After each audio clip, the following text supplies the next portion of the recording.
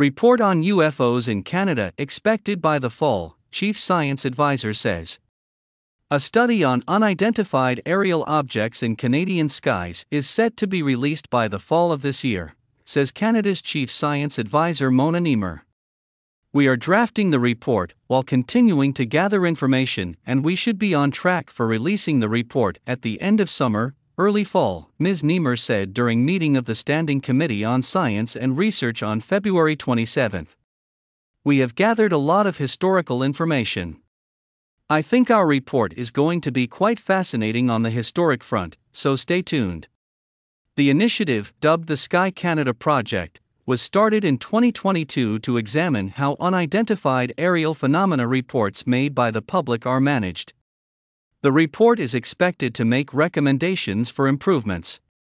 As part of the process, Ms. Niemer said she and her team have been in touch with several science experts in other countries to gather information.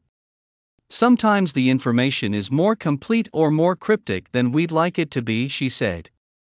Ms. Niemer said they have talked with scientists at NASA, as well as some in Europe. We're taking a very thorough approach to this and making sure that our recommendations will be based on the best evidence and interactions that we've had, she said, adding that the project is also looking into if we need to improve on the system and help us to align our efforts with our allies. However, she noted that the study is not about proving or disproving alien life forms, but to be more transparent. The reason we have taken this on is not because we believe one way or the other about extraterrestrial or anything like that. It's because we believe that it's important that we have a scientific approach and transparency to how we assemble the information, she told the committee. Ms. Niemer said there has been a lot of interest in the study. We've made it public that we are carrying out the study. I must say that it has generated a lot of public interest. In 2021, a briefing to then Defense Minister Harjit Sajjan said there were about 1,000 UFO sightings a year in Canada.